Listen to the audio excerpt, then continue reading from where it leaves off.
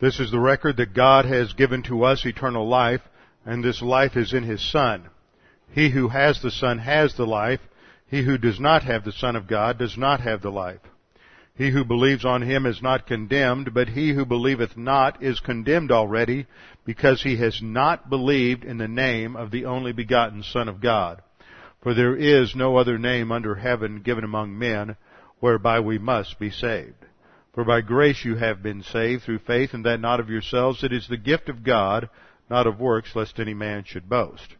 For I am persuaded that neither death, nor life, nor angels, nor principalities, nor powers, nor things present, nor things to come, nor height, nor depth, nor any other created thing, is able to separate us from the love of God, which is in Christ Jesus our Lord. For of Him, and through Him, and to Him are all things, to whom be the glory forever and ever. Amen. Before we begin our study this morning, we need to make sure we're in fellowship, so we'll have a few moments of silent prayer to give you the opportunity to confess your sins, to make sure you're in fellowship, filled with the Spirit, ready to concentrate on the teaching of God's Word this morning. Let's pray.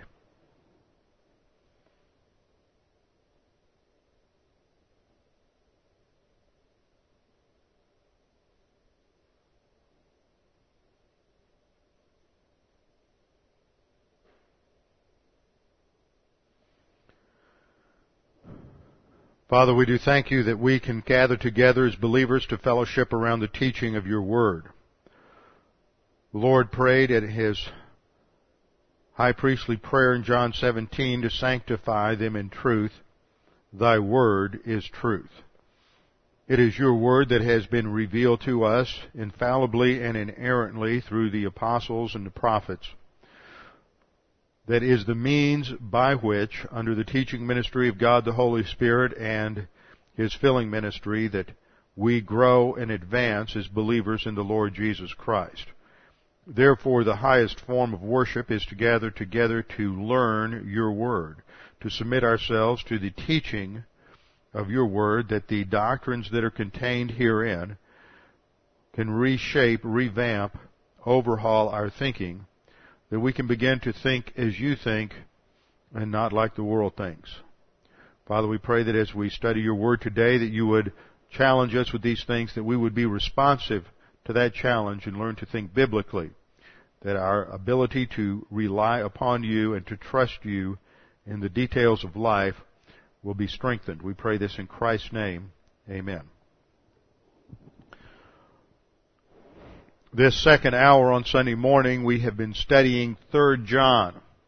We're not in 3 John right now because I am taking a little sort of a mini-series to examine various promises. You see, John, in that third epistle, praises Gaius because he is walking by means of faith. Walking by means of truth. Scripture teaches us that the Word of God is truth, and we walk by faith and not by sight. So to walk by means of truth, we have to walk by means of faith. And faith is one of those misunderstood, misapplied concepts in the Bible. Many people think they walk by faith, and what they're doing is walking by faith in faith. They just have this sort of fatalistic view that well, everything's going to work out okay somehow, some way. You just have to have faith. As if faith in and of itself is some sort of power, some sort of innate ability that is going to give people something that in and of itself will surmount any difficulty. The Bible does not have such an empty or vacuous view of faith. The Bible teaches that the object of faith is what has the merit. It's not that you believe, it's what you believe. It is the object of faith. At salvation, it is not that you believe something that makes you saved. It is what you believe, and that is that Jesus Christ died on the cross as a substitute for your sins. Just because you believe something doesn't mean anything. People believe all kinds of things. Sincerity is not the route to happiness. Sincerity is often the route to misery and failure because people sincerely believe that which is wrong. So faith must be understood. And we have a term for the faith that is utilized in the Christian life, and that's the faith rest drill. And the term faith rest picks up two aspects of faith that we will see in our promise that we're looking at this morning, and that is a passive idea and an active idea. The active idea is to believe God. And in believing God sometimes, believing a promise, that means we're going to do certain things. That's the active side. The rest is the relaxing side. That because we do what God says to do, we can relax and wait upon God to resolve the problem or solve the situation. Now, I've taken the time to examine the mechanics of the faith rest drill through various promises that are pretty familiar to most of us. We've looked at Isaiah 40:31, Isaiah 31:10, Psalm 55:12, 1 Peter 5:7, and Philippians 4:6 and 7. Today I want to look at a promise in Psalm 37. So open your Bibles to Psalm 37. Psalm 37, verses 4 and 5. These are fairly well-known promises in God's Word. Unfortunately, they are sometimes misunderstood and misapplied. Let me read the two verses. Delight yourself also in the Lord, and He shall give you the desires of your heart. Commit your way to the Lord, trust also in Him, and He shall bring it to pass. These two verses are some of the most frequently memorized and often utilized promises among believers, but they're often frequently misunderstood. Exactly what does it mean when it says that God's going to give us the desires of our heart? Is that some kind of bargain with God that if I'll just go to church on Sunday and delight in Him, that He'll give me whatever I want? Is this some kind of a formula for getting everything we want in life? Does it mean, perhaps, that if we can just learn somehow to commit something to Him, that He will automatically give us whatever it is that we want? Well, no, that's not what this is saying, and somehow I think most of us suspect that that's not what this verse is talking about. In fact, this is a very rich promise, one that believers should claim and understand, but unfortunately to do so, you can't just go in, like we do so many times, and just cut this passage out with a scalpel and memorize it and claim it. There is a context surrounding this particular promise, and once we understand the promise, the context and the rationales that surround it, I think you'll realize this is a promise that has much broader significance and is more profound in its application than perhaps you understood before. As we have gone through our look at the Faith Rest Drill, I've emphasized that there are three stages to the Faith Rest Drill. The first stage has to do with claiming a promise. You have to claim that promise. And that means that you have to recall a promise, a fragment of a promise, part of a scripture, or maybe even a series of verses that apply to a particular situation. This means that you have to have something in your soul. You have to have these verses in your soul, because when you're at work and something happens, or you're driving down the freeway and something happens, or you're over at a friend's house and something happens, you can't go grab your Bible or your notes. What's going to matter is what is in your soul. When all is said and done, the only thing that we take with us into eternity is what's in our soul, and we need to have the Word of God in our soul. Again and again, I'm emphasizing the fact that you should be engaged in some sort of Bible memory program. You can just start off by getting a book on promises. You can go down to even a secular bookstore like B. Dalton or any of the other bookstores, and often in the religious section they'll just have a book of promises, and you can pick that up and you can just start by reading through those, and sometimes they're categorized for different situations, and that's a good way to start. But you should be memorizing some of these scriptures. I try to help with that when I rehearse various promises prior to different Bible classes. But you should memorize them. The examples that we have in Scripture of people solving problems, of our Lord solving problems, involve the rehearsal of Bible verses. When he's tempted in the desert, in the wilderness by Satan, the Lord Jesus quotes Bible verses. When he is on the cross, he quotes Bible verses. He doesn't just get into some sort of abstract discussion of theological principles or abstract doctrine. He focuses on what the text actually says. It's amazing. We run around as conservative evangelicals and we make a big issue about the infallibility and the inerrancy of Scripture. We talk about verbal plenary inspiration, and we'll fight to the death over the fact that every single word of Scripture is breathed out by God, but then we don't memorize it.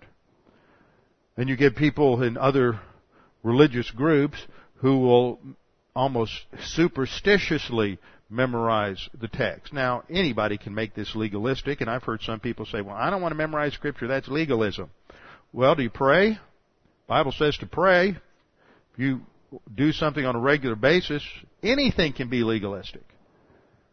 I think it's silly to call something legalistic. You go to church on Sunday? Yeah, that's legalism. No, it's not. Legalism has to do with your mentality if you think it's going to impress God, and somehow it's going to make you more spiritual. But if you don't have the right weapons, if you don't have the right ammunition in your ammo pack to utilize a faith rest drill, in other words, if you don't have Scripture memorized in your soul, and when the time comes, you're going to be stuck. So we have to start with claiming promises. Next thing we have to do is we have to think about those promises. You don't just rehearse the promise and like it's some sort of mantra, some sort of psychological gimmick that if you just say it over and over again, it's some form of self-hypnosis and you'll just zone out and everything will be okay. It has to do with thought.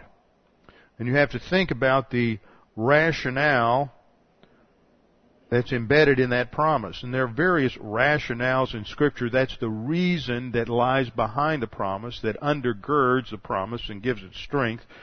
So far, we've looked at two basic rationales you'll find almost everywhere in the Scripture. One has to do with the essence of God. And I think in some sense, every promise goes back to the essence of God. And the second part of that rationale goes to the plan of God. And the plan of God involves two things. First of all, God has a plan for human history. And second, God has a plan for the Christian life. And when these two come together in a problem or adversity in your life, then God's plan for your Christian life and God's plan for history intersect. And that is when you start applying that rationale to whatever problem it may be that you face. And we'll see that both of these aspects are embedded in Psalm 37. So Psalm 37, we have the command, and these are all imperatives in the Hebrew. Delight yourself in the Lord. Commit your way to the Lord. Trust also in Him. These are the mandates. The consequences are, 1, God will give you the desires of your heart, and 2, He will bring it to pass. There's a parallelism here. But in order to understand what's really happening in these two verses, we have to pick up the context. We have to look at the overall psalm. Now, this psalm is an interesting psalm. There's about 5 or 6 psalms in the Old Testament that are written as acrostics. And an acrostic is a literary structure where each element begins with a different part of the alphabet. For example, you may have your first stanza begin with a word that starts with the letter A. The second line begins with a word that starts with the letter B. Third line starts with a word that begins with the letter C. Fourth line with the letter D, all the way down through the whole alphabet. That's if we were doing it in English. Psalm 119 is an acrostic in the Hebrew. Each section begins with a word that begins with a letter in the Hebrew alphabet as it goes through the alphabet. First stanza begins with a word that begins with Aleph, and then Beit, and then Gimel, then Dalet, and so on through the alphabet. Here in Psalm 37, the verses are grouped. For example, verses 1 and 2 are grouped together, and verse 1 begins with the Hebrew word al, which begins with that letter aleph, which is the first letter in the Hebrew alphabet. And then the second stanza, which is verses 3 and 4, begins with a Hebrew word, batach. B-A-T-A-C-H, the Hebrew letter bait, and that's the word for trust. And so on down through this psalm. And the reason they did that was because it provided an easy way to memorize the psalm. So under the inspiration of God the Holy Spirit, some of these psalms were written in ways that would ease memory, so that the person could easily memorize, and these were mnemonic devices embedded in the text under inspiration of Scripture. Just another little argument for the fact that Bible memory, it wasn't something that some fundy dreamed up to put some kind of legalistic mandate on people back in the early part of the 20th century. Bible memory has been a major part recognized by Christians throughout the centuries. So to get the idea of what's going on here, why does the psalmist say, delight yourself in the Lord and commit your way to the Lord? To answer that question, we have to go back to the first verse. The first verse begins with what I think is an unfortunate or less than accurate translation. Do not fret because of evildoers, nor be envious of the workers of iniquity. Now it begins with that word I pointed out a minute ago, al. It is al plus the hithpael imperfect of the Hebrew verb hara. And that Hebrew verb, well, first of all, al plus an imperfect form of the verb, imperfect tense in Hebrew, is the strongest form of prohibition. That's the strongest way that you can state a negative. Do not do something. All of the Ten Commandments are stated that way. When God told Adam in the Garden of Eden, do not eat from the fruit of the tree of the knowledge of good and evil, He used this same construction, al plus the imperfect. The imperfect of chara, C-H-A-R-A-H, chara, means in its basic root form to be angry, to be upset. It has the idea of something that is being kindled. When you take it in the hithpael stem in the Hebrew, it has the idea of being excited or agitated, to being worked up, incensed, overwrought, to get your knickers in a knot, as the Brits say. It's not really the idea of fretting. See, when you think of the English word fret, and you look that up, the main idea of fretting is more the idea of worrying, to be obsessed by something, to brood about something. We've already covered passages that deal with the problem of worry as a sin, and that we're told in Philippians 4 to be anxious for nothing. 1 Peter 5:7, we're to cast our cares on Him because He cares for us. But fret or worry is not really the notion here, although if you look at a dictionary, about the fourth or fifth meaning for fret is the idea of being distressed. And distress is part of the idea of chara here in the hithpael, but it's more the idea of being incensed or overwrought about some kind of injustice. It's not that you're worried about it, it's you're getting angry about it. You're getting worked up about the fact that you're living in a fallen world and having to deal with some level of unrighteousness or injustice, and usually it's because you or I are the victim of some kind of injustice from someone. So the problem that we see here, and whenever you think about a promise and you're working through it in your thinking, you ought to go back and look at the context of these promises as we've been doing and try to identify the historical problem or situation. Now, we don't know what the precise problem was. All we know historically is that David is the author of this psalm. If you look in your Bible, you'll note that there's a superscript there that says a Psalm of David. There may be another note there that in my Bible it reads, the heritage of the righteous and the calamity of the wicked. There may be some sort of title given to the psalm like that in your study Bible. That is not in the original. However, when you have these notations, a Psalm of David here in Psalm 37, Psalm 36 has the notation to the chief musician, a Psalm of David, the servant of the Lord. Those are part of the original. In the Hebrew text, verse 1 actually begins a Psalm of David. It does not begin with the mandate, do not fret.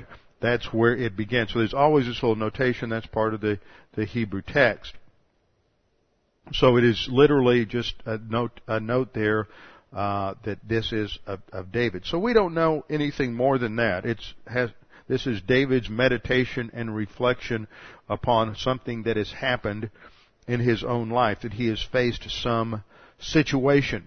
So the application is that this is how we're to think through a situation when we face some real or perceived unfair or unjust situation.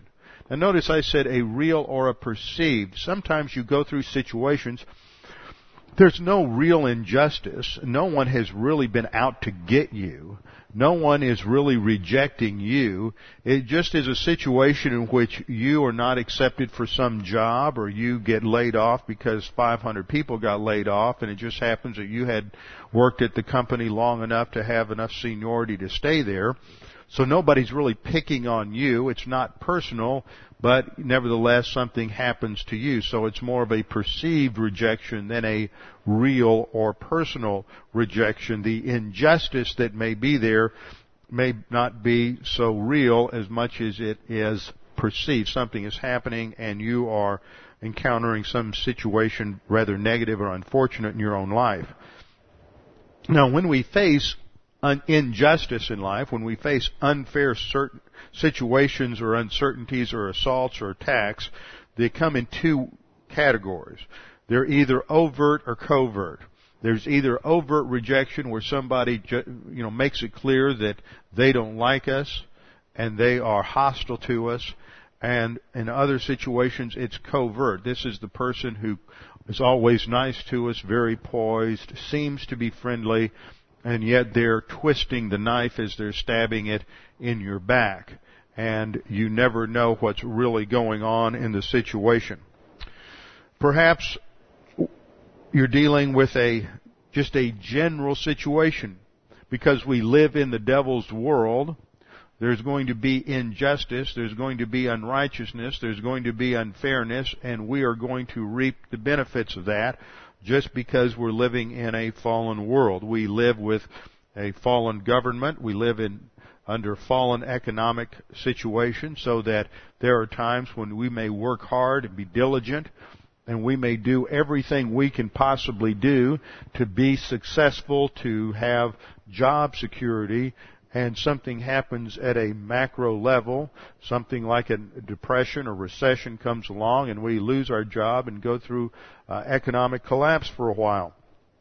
We think it's unfair or unjust, and people often blame God at those times because something unfair or unjust has happened to them, and they think that because they've done something that God ought to be blessing them and keeping them in a particular job. So there's all kinds of things that happen, and one of the things that really bothers us as believers is when we're working hard and we're diligent and we're consistent, and the alcoholic, lazy, no-good slob that lives next door doesn't lose his job, and he doesn't ever go to church, doesn't go to Bible class, could care less about God, and yet we're making sure that we're in Bible class, we're learning the Word, we're memorizing Scripture, we're doing everything we can do, we're working hard, we're a model employee, and we're the one that loses our job, and this no good so-and-so next door just seems to sail right on through as if there's no problem. So we have what underlies the problem in Psalm 37 isn't simply a matter of some real or perceived injustice. It is the problem of the unbeliever who is successful while we are going through some kind of adversity. And trying to answer the question, how is it that those who reject God or hate God or ignore God, others may be perverted in their lifestyle? Why is it that the unrighteous is successful? Why does the unrighteous prosper and the godly man, the believer who's positive to doctrine, seems to lose everything and seems to be unsuccessful? This kind of thing really puts pressure on people at different times, and it's amazing if you go through enough pressure and adversity, how many times you see people who ought to know better cave in and compromise, and they'll start picking up various procedures and policies just in the hopes that they can discover some level of success. I see that happen in a lot of churches, and I've seen it happen with pastors. And I've seen pastors who have been committed to teaching doctrine, and after 10, 15, 20 years of teaching doctrine to the faithful few, they keep thinking, I must be doing something wrong because I still only have 30 or 40 people here and the church isn't growing. They may be growing individually, but we're not getting any more numbers. And you look down the street and some guys come in and he has a huge orchestra, and they started off with 5 people in a home Bible study, and 10 years later he's got a church of 2,000 and they're blowing and going, and you're down the street with only the same 25 or 30 people. And that not only puts pressures on pastors, it puts pressure on people in the church. Why don't we grow like that? Don't we have the truth? Why aren't we following the Word? Why is it that we're so diligent to teach the truth and the folks down the street are into all kinds of heresy like those televangelists, and yet God seems to bless them? Look at all the money they have. Look at that beautiful facility they have. If I only had a facility like that, what I could do to teach people the Word.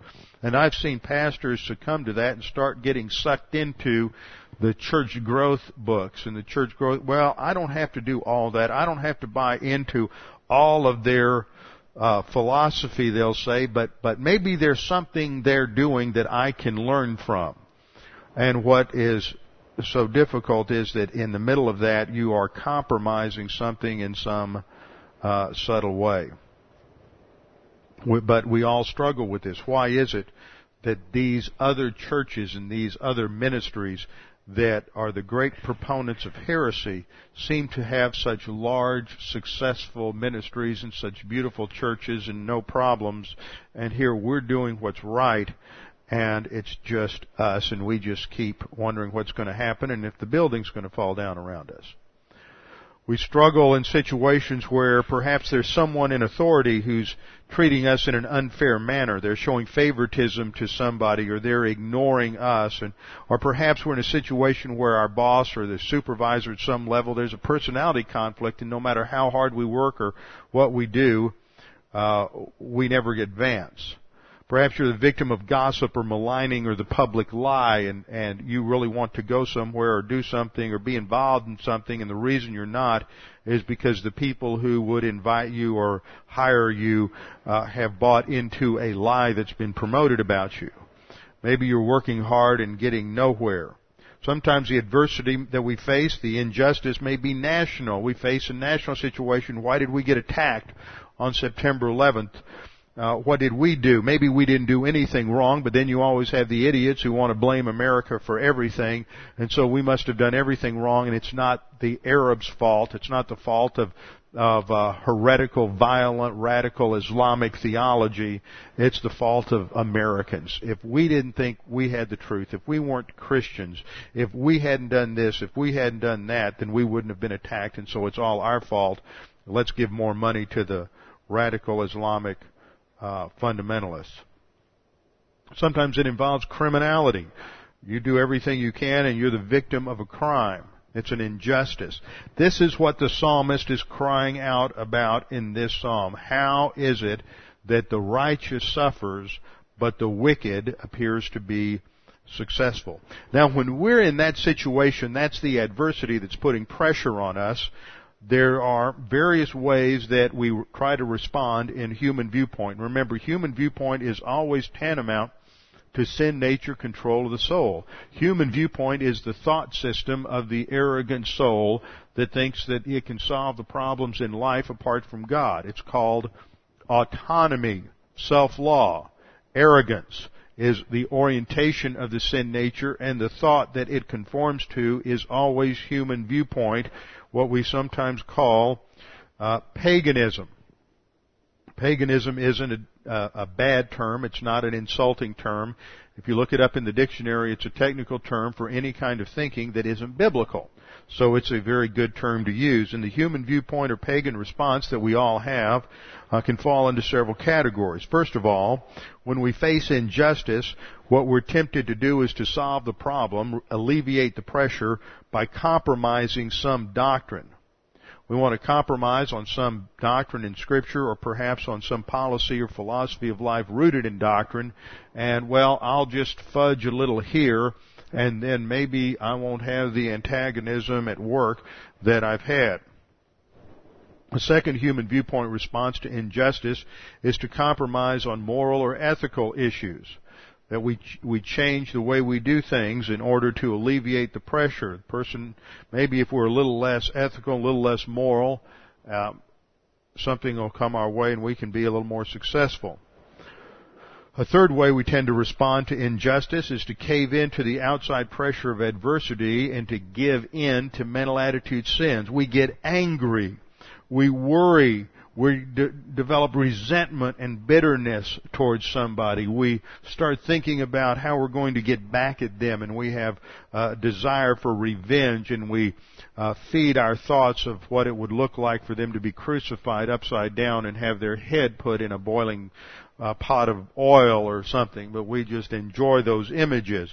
We then get depressed and discouraged and give up all hope. Those are some of the ways that in human viewpoint we think we can solve the problem of arrogance. Of course, you obviously see that they're all somewhat self-destructive. Another way in which we respond, which is brought out in this text, is that we look at the short-term response, our short-term solution, instead of a long-term solution. We put blinders on and we look at just what's going on right now in this situation, and we forget the overall plan and purpose of God in the Christian life. We forget about the role of suffering and adversity in the believer's life, and we look at what's going on right here and now in my life and my world, and not what's going on in terms of the overall plan of God and what He is doing in human history. So the psalmist says in verse 1, "Do not fret, do not fret, do not give in to anger, do not become incensed because of evildoers." And this is the noun maraim from the root ra, which means evil. This is just talking about those who do evil. It may be those who are criminal. It may involve those who simply perform some sort of injustice, those who do not take into account. This type of literature that Psalm 37 fits into is called wisdom literature. And in wisdom literature, there's often a contrast between the wicked on the one hand and the righteous on the other hand. Now, coming at this from a New Testament framework, we have a tendency sometime to talk about the righteous as simply those who have imputed righteousness. But remember, there's no such thing as imputed righteousness in the Old Testament, at least not in the New Testament sense, because Christ hasn't died on the cross yet. They don't have the imputed righteousness of Christ. And the spiritual life in the Old Testament was a life based on the faith rest drill and obedience to the principles of the Mosaic law. You led a righteous life. If you were disobedient, doesn't mean you weren't saved, but if you were disobedient to the Mosaic law, then you were considered unrighteous, and whether you were a believer or a believer, this is classified as wickedness or unrighteousness. So the contrast here is between the believer who is positive, who is trying to walk with God, apply promises and divine viewpoint thinking to his life, live consistently with the Mosaic law, versus the person who is leaving God out of his life, person who really isn't positive, person who just has a superficial connection or relationship to God. So the psalmist says, don't worry, don't get your knickers in a knot. I kind of like that. Don't get your knickers in a knot because of evildoers, nor be envious of the workers of iniquity. See, the other side of it is, in this parallelism, is first of all, don't get all worked up about it, and secondly, don't become envious. Just because they seem to be successful at what they do, and they seem to be getting all of the blessings and all of the reward, don't become envious. That was what I pointed out in terms of the human viewpoint response as we cave into the pressure of external adversity and we give in to mental attitude sins such as anger or worry or jealousy. We become envious of what they have.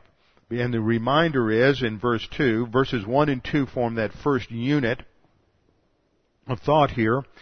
For they shall soon be cut down like the grass and wither as the green herb. Green herb. They shall wither as grass. They will not last. See, this boils down to that problem that we tend to look at the short-term solution and not the long-term solution. They will be cut down like grass. This is a reminder. I lost the slide here. This is a reminder of Isaiah 40 verses 8 through 9, that the grass withers, the flower fades, but the word of our God shall stand forever. See, we have to keep our perspective on the long-term perspective, the eternal perspective. Now, what does that immediately remind you of? As we're dealing with adversity, this reminds us of the sixth problem-solving device, a personal sense of our eternal destiny.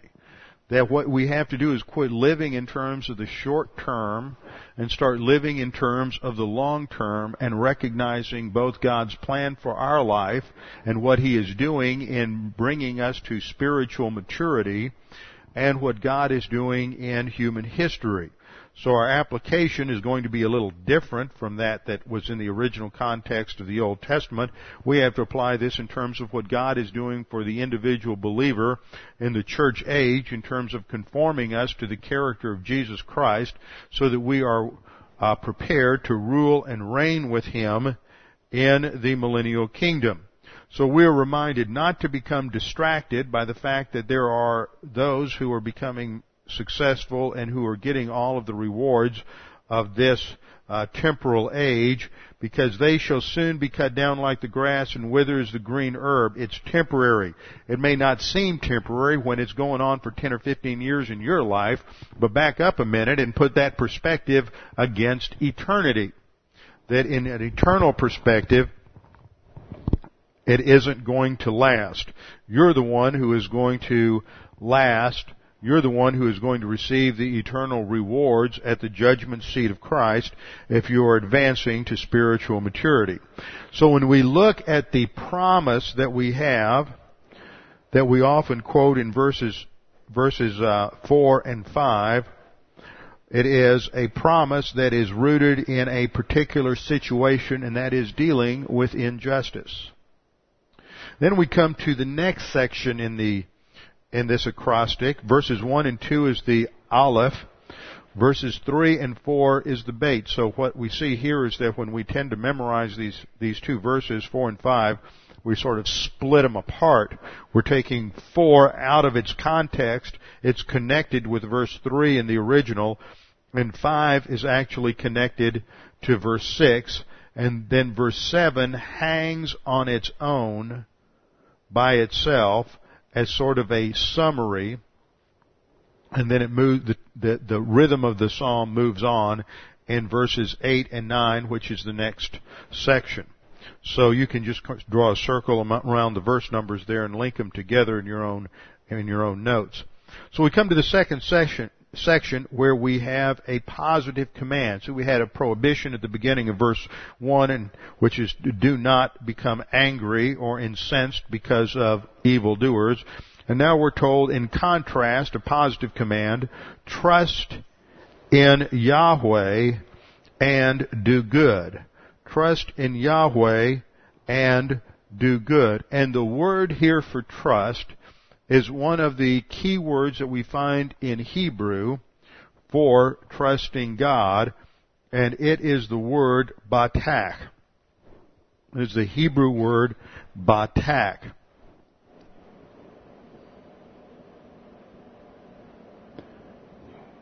B-A-T-A-C-H.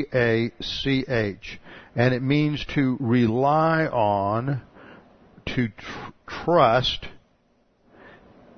in something. It is a very strong word, meaning to rely on or to trust in something. It's the key word used throughout the Old Testament, the primary word used for trust and reliance and confidence in the Lord. It means to feel secure, to put confidence in something as a result of that security. So this is a key word. It's used many times in the Old Testament for trust, and we'll come back to it a few more times in this psalm. It's used several times in this psalm. Trust in the Lord and what? Trust in the Lord and do good. So you see, two things are present here. Trust in the Lord, that's resting. That's that resting idea. The idea of relying upon God brings in the passive idea. We talk about the faith rest drill. Resting is the passive idea. And he says, and then you also have an active idea. Trust in the Lord and do good. Trust in the Lord and do what is right. In other words, trust in the Lord and don't cave into the pressure to solve the problem, the injustice, with some sort of human viewpoint solution that rejects the grace of God. And it may involve doing certain things. And we see this in the parallel. The parallel to the first clause, first stanza, is dwell in the land and feed on His faithfulness. Dwell in the land. That means stay in the position you're in. You may be in a difficult situation, and one of the ways that you can solve that situation is to leave. Well, it may not be wrong to leave in every situation, but in some situations it may be. And apparently in this situation, and I can really see that where this may have come, I'm not going to make this statement dogmatically, I can really see where this may have come in that early time in David's life. Remember, there's a period between his anointing when he is probably 18 or 19 years of age in 1 Samuel chapter 17, and the time that he's finally crowned king at the beginning of 2 Samuel. And it's during that period of time that lasted about 15 or 20 years that David was persecuted by Saul.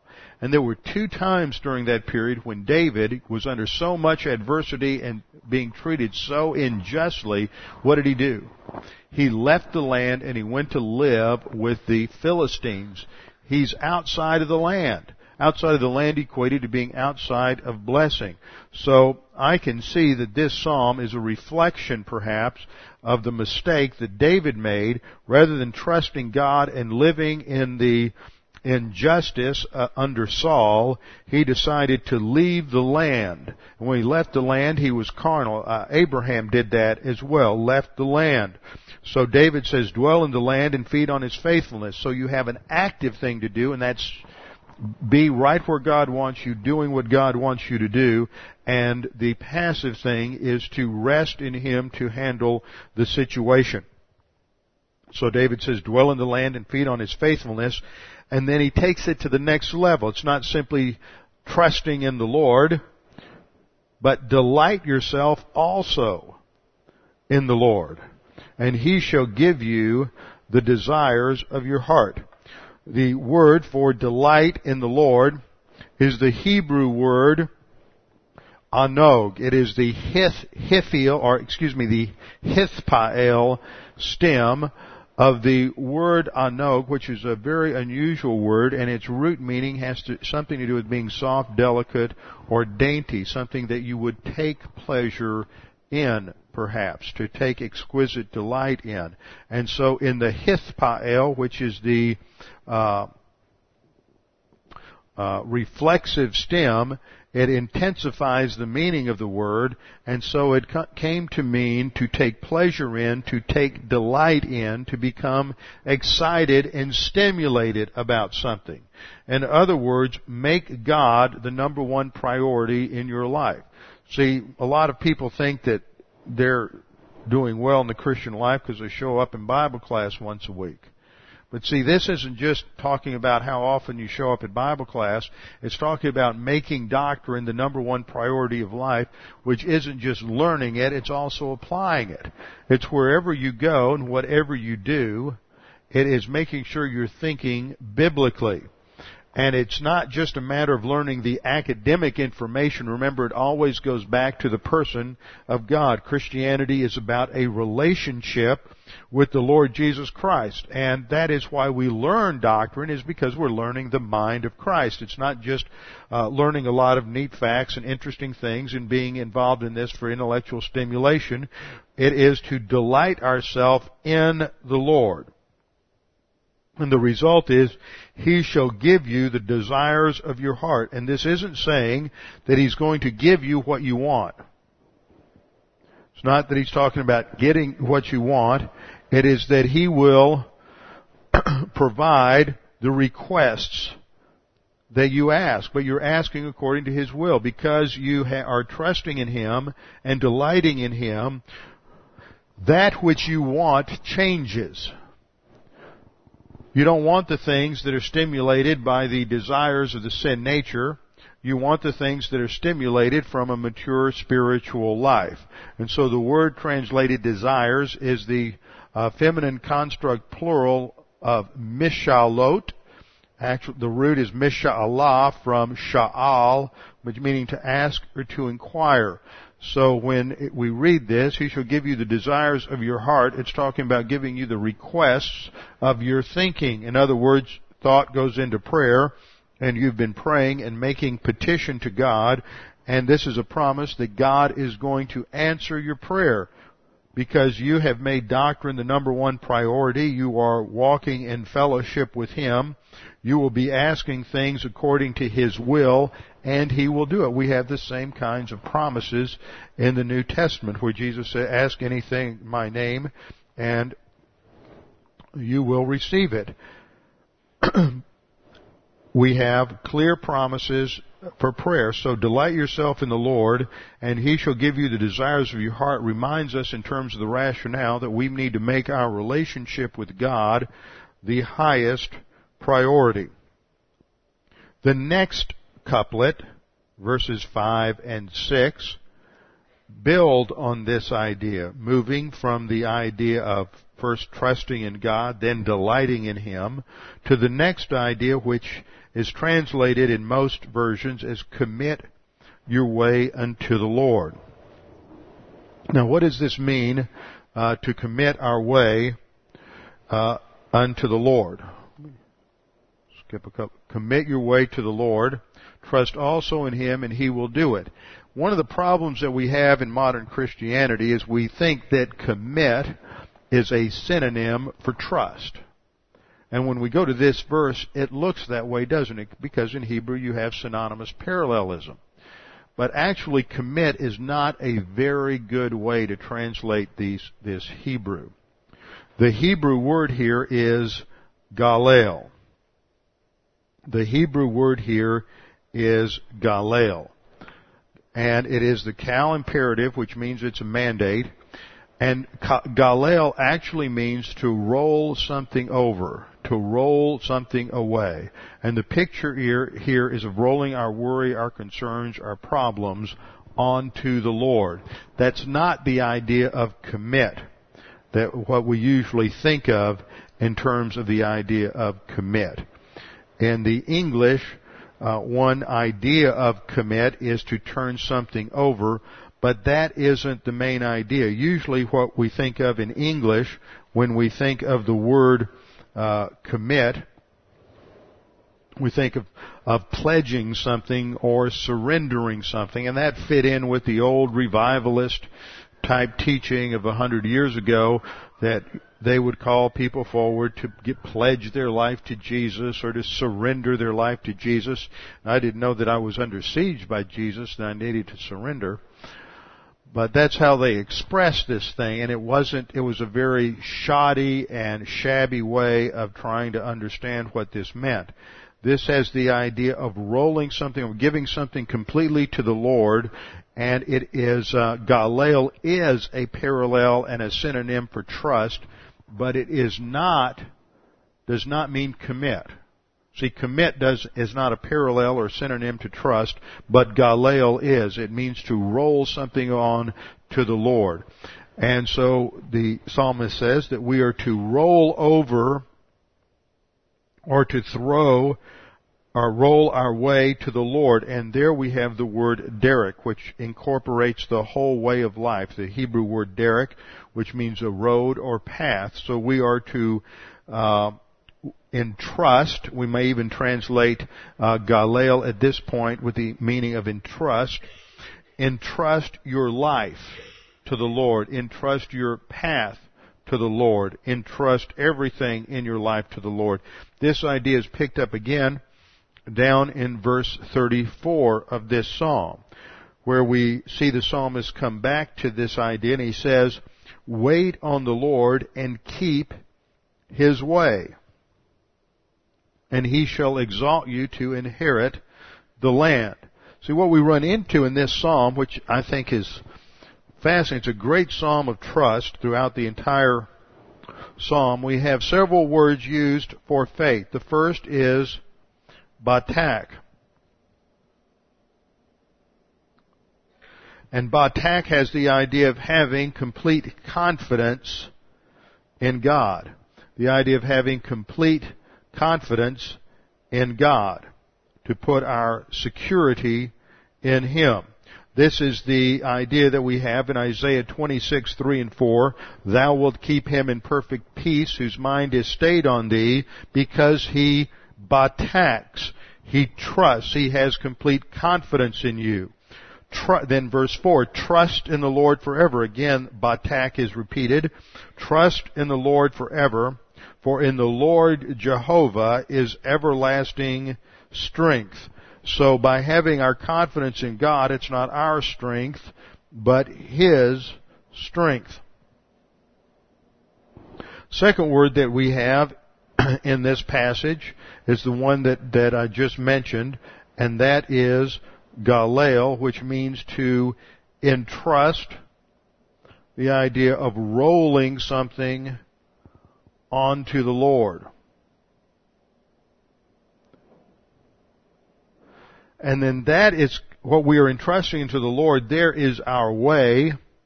And then in verse 34, we have the concept, wait on the Lord and keep His way. So our way becomes His way. We're walking along the path of obedience to God, and that is expressed with the word kavah, Q-A-V-A-H. Now, kavah is that word that we saw in Isaiah 40:31. "They that wait upon the Lord shall renew their strength." And there we saw that the main idea really isn't wait. It's the idea of hope, of confident expectation. Of confident expectation. We are looking forward to what God is doing. And as soon as we bring in that word wait or hope or confident expectation, you ought to be thinking again in terms of problem-solving device number 6, a personal sense of your eternal destiny. Now we're beginning to move from looking at the promise to looking at the rationale underneath the promise.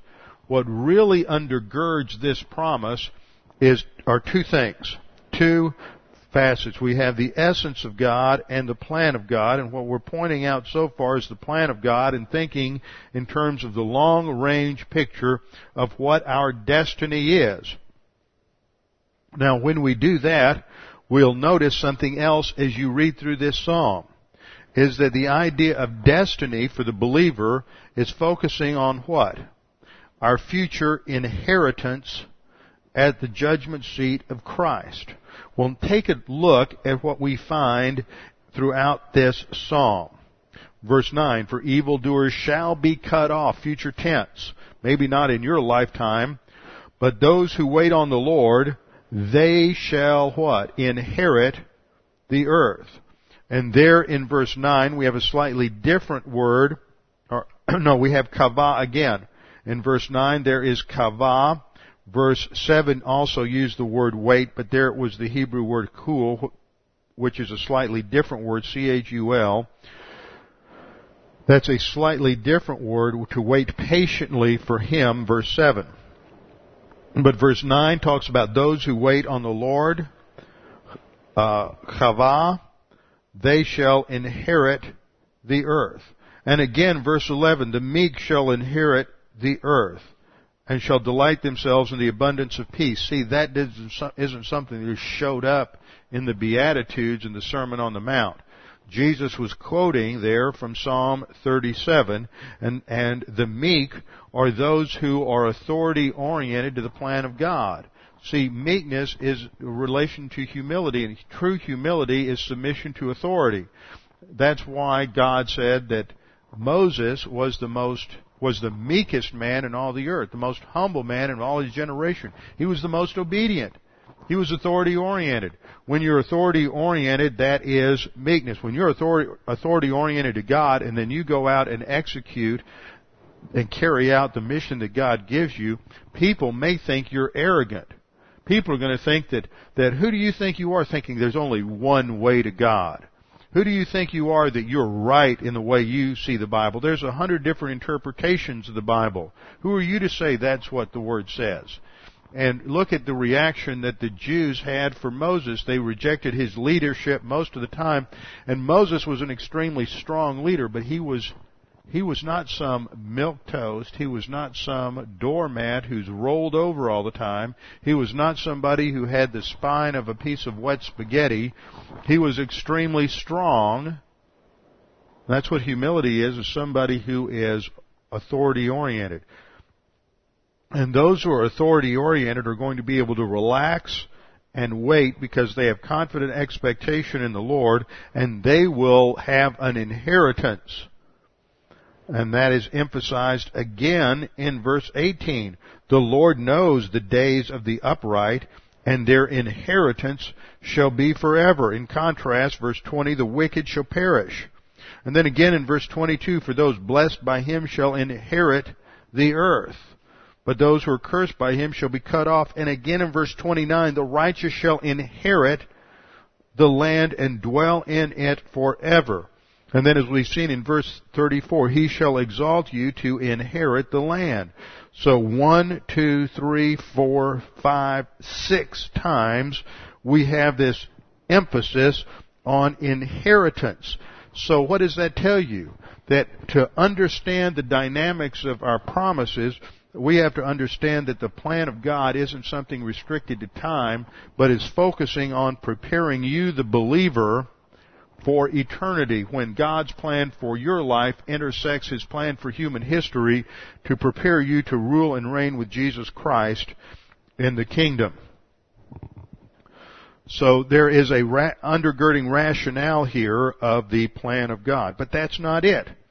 That alone. There is the rationale of the essence of God that undergirds this promise.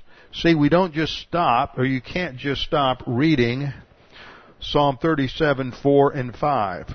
Because when you talk about committing your way, rolling your way over to the Lord, trust also in Him and He shall bring it to pass, you have to understand something about the Lord to whom you are rolling this on. And we see this starting in about verse 25.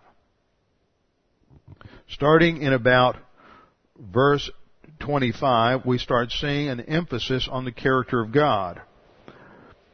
Verse 25, I have been young and now I'm old, yet I have not seen the righteous forsaken. Now see, what he means here is that God doesn't desert you as a believer. You may think He's deserted you, but God doesn't desert you as a believer. Nor His descendants begging bread. As long as you're alive, God's going to take care of you in terms of logistics. There's going to be food there. Unless, of course, it's time for you to die. So the essence, that attribute of God that is emphasized in verses 25 and 26 is, first of all, His faithfulness. That He is faithfulness. He is not going to desert you in the midst of this adversity. Second thing that we see here is His grace. Verse 26, He is ever merciful. He is ever merciful, from the Hebrew word Hanan. Looks like this. C-H-A-N-A-N. Hanan. Grace in action. He is a gracious God. He is not going to deal with you on the basis of what you deserve, but on the basis of His own character. He's ever merciful and lends, and His descendants are blessed. And then in verse 28 we read, for Yahweh loves justice and does not forsake His saints. He doesn't forsake you because of His own integrity. See, He loves justice. That's His righteousness in action. He loves justice. Therefore, the integrity of God undergirds this promise. So we have three aspects of His character that undergird this promise. So we see that in terms of the rationale for delighting in Him and rolling our way over to the Lord, is first of all, He is faithful, therefore we can entrust this to Him and He will take care of us. Second, because of His integrity, He will deal with us in justice, and He will deal with those, the unrighteous, the wicked, those who reject us or persecute us. He will eventually deal with them and their injustice, and they will reap retribution from God. We need to turn it over to the Supreme Court of Heaven. And then third, undergirding this promise is His grace, that He deals with us not on the basis of who and what we are, but on the basis of who He is. So therefore, He is eminently trustworthy. So we think through the rationale. We claim the promise. We think through the rationale. It's related to the plan of God and what He's doing in our life in preparing us for eternity. Therefore, we need to stay under that situation, perhaps. That's called perseverance, hupomones, endurance in the New Testament, so that we trust Him during that time, and while we're staying in that situation, we delight ourselves in Him. We make doctrine the number one priority in both learning and application. The result is that He will answer our prayers. He may not remove the adversity, but He will strengthen us in the midst of that adversity. And He will eventually reward us, and there will be an inheritance in the millennial kingdom and at the judgment seat of Christ. So that gives us our rationale. Once we come to grips with that, then suddenly what we discover is our mental attitude is shifted. We're no longer focusing on the problem.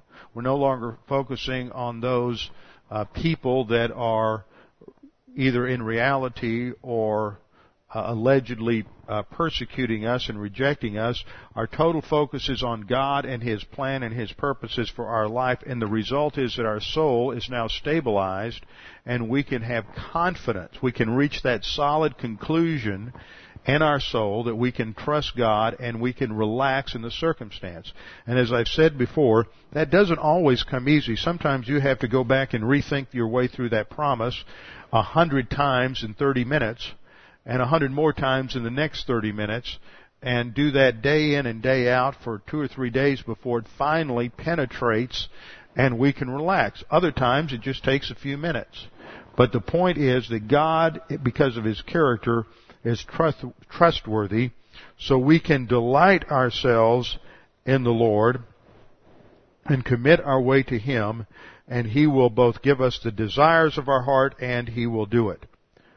He is trustworthy. With our heads bowed and our eyes closed, Father, we thank you for this opportunity to study your word, to gain a greater understanding and appreciation for how to trust you, how to claim these promises, how to utilize them in such a way that we can relax in the midst of difficult circumstances. Father, we pray that if there's anyone here this morning that's unsure of their eternal life or uncertain of their eternal destiny, that they would realize that is, they can trust you with that, because Jesus Christ died on the cross for their sins.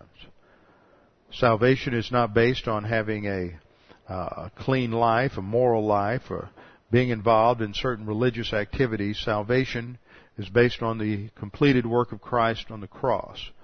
All you have to do is believe that Jesus Christ did everything necessary for salvation. It's not based on who we are or what we've done, but it's based exclusively upon Him and His finished work on the cross. Scripture says, believe on the Lord Jesus Christ and you will be saved. Father, we pray that you would challenge us with the things that we have studied today. We pray this in Christ's name. Amen.